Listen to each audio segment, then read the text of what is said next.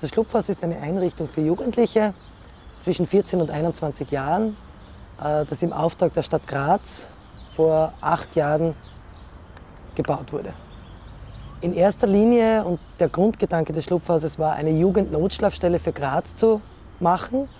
Kein Jugendlicher und keine Jugendliche sollten genötigt sein, die Nacht draußen zu verbringen. Das heißt, die Jugendnotschlafstelle ist für Jugendliche zwischen 14 und 21.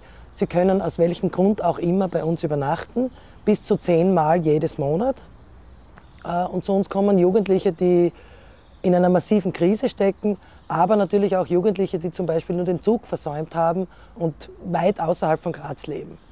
Wichtig ist, dass das Schlupfhaus kostenlos ist. Gabi berichtet von einer anderen Aufgabe des Schlupfhauses, der Wohnbetreuung.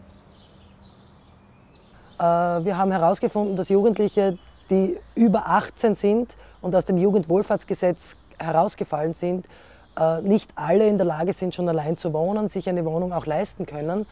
Und da haben wir versucht, den Jugendlichen Wohnungen zu vermitteln, die über das Sozialamt von Graz finanziert werden und ihnen im Laufe eines Jahres beizubringen, was Wohnen eigentlich bedeutet. Das heißt, dass man halt den Mistkübel ausleert und nicht in der Wohnung stehen lässt, dass man sich mit Nachbarn verstehen muss, um auch akzeptiert zu werden in einem Wohnhaus.